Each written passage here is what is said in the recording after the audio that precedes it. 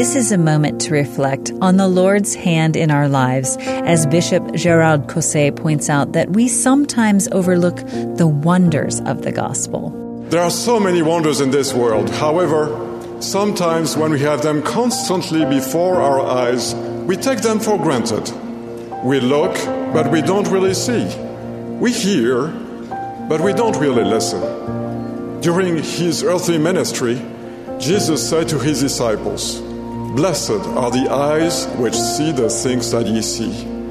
For I tell you that many prophets and kings have desired to see those things which ye see, and have not seen them, and to hear those things which ye hear, and have not heard them."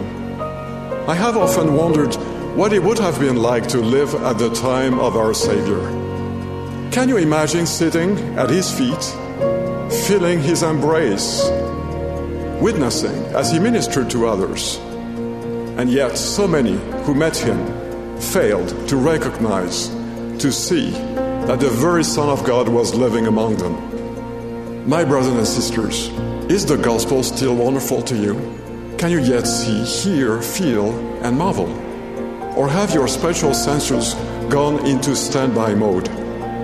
The writer Marcel Proust said, "The real voyage of discovery consists not in seeking new landscapes, but in having new eyes."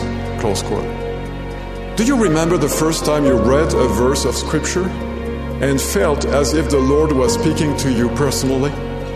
Can you recall the first time you felt the sweet influence of the Holy Ghost come over you, perhaps before you even realized it was the Holy Ghost?